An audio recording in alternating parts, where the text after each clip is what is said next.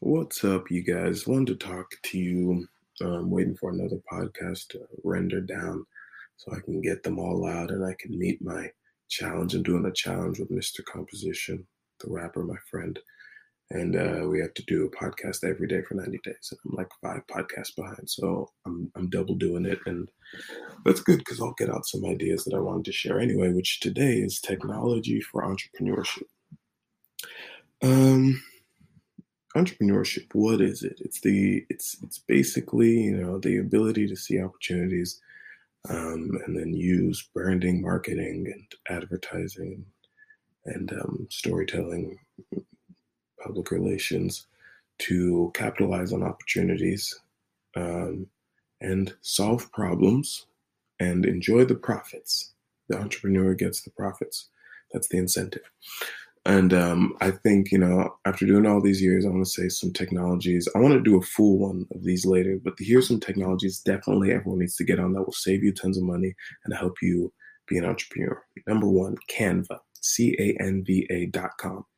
Anything that you're making, there's lots of different ways to talk to people, but pictures are a huge one.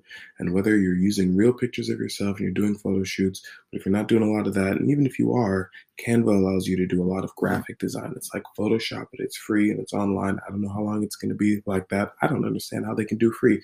They have a premium version. Maybe a lot of people are paying for that, which I'm sure a lot of people are. But it has great resources on the free one, let me tell you. So Canva. I use that so much. I use it so much. And then Gmail, really getting into Gmail and everything you can do, including Google Drive. Very, very powerful technologies, people. There's no game there at all. And then websites.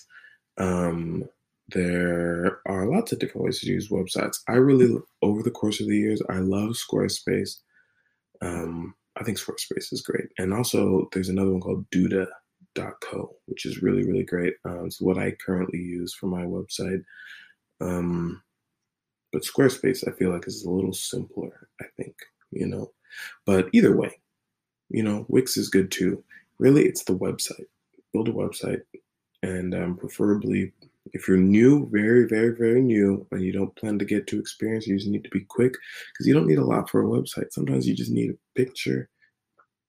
Maybe you definitely embed a YouTube video, and then like a link or something to where they can get the product. You can even make the product in a Mercari store, which is another really cool technology. Not so much for entrepreneurship, but Mercari.com selling app is very convenient. I'll say that. What else do I like? Shopify.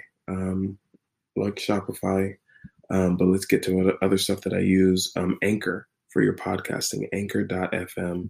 There's an Anchor ad in this podcast, I'm sure, but I'm telling you again, Anchor.fm, make your podcast. Everyone needs a podcast. Some people really get into this whole idea of oh, my podcast is going to blow up.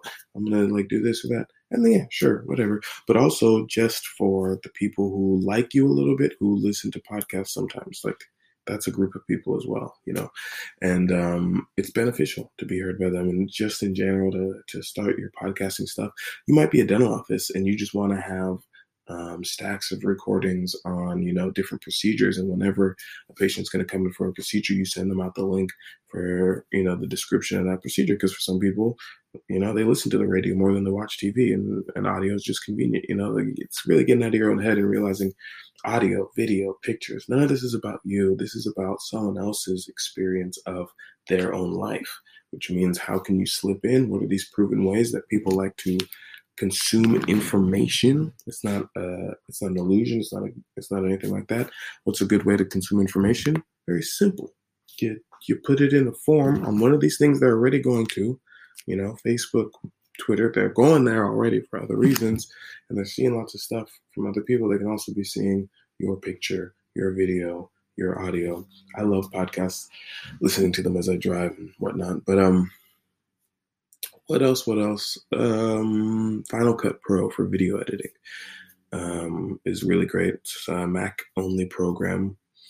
But really, if I had a Windows computer, I I would probably be using Windows Movie Maker. I would do a very well, no, I'm sure there's another free program.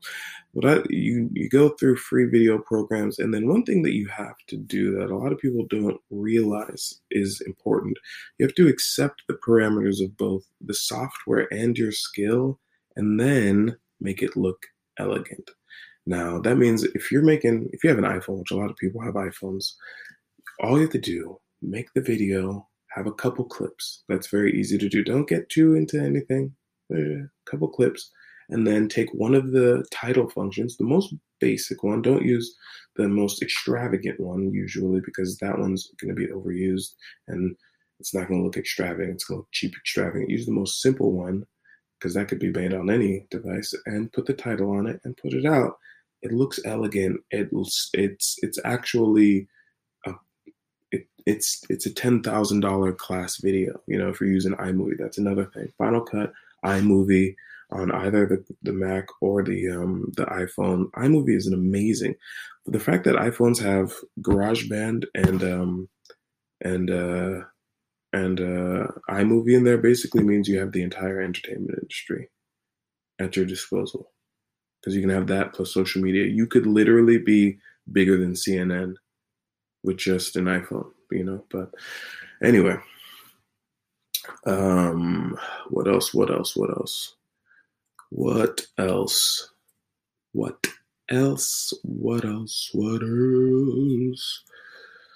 think that's good. That's good for now.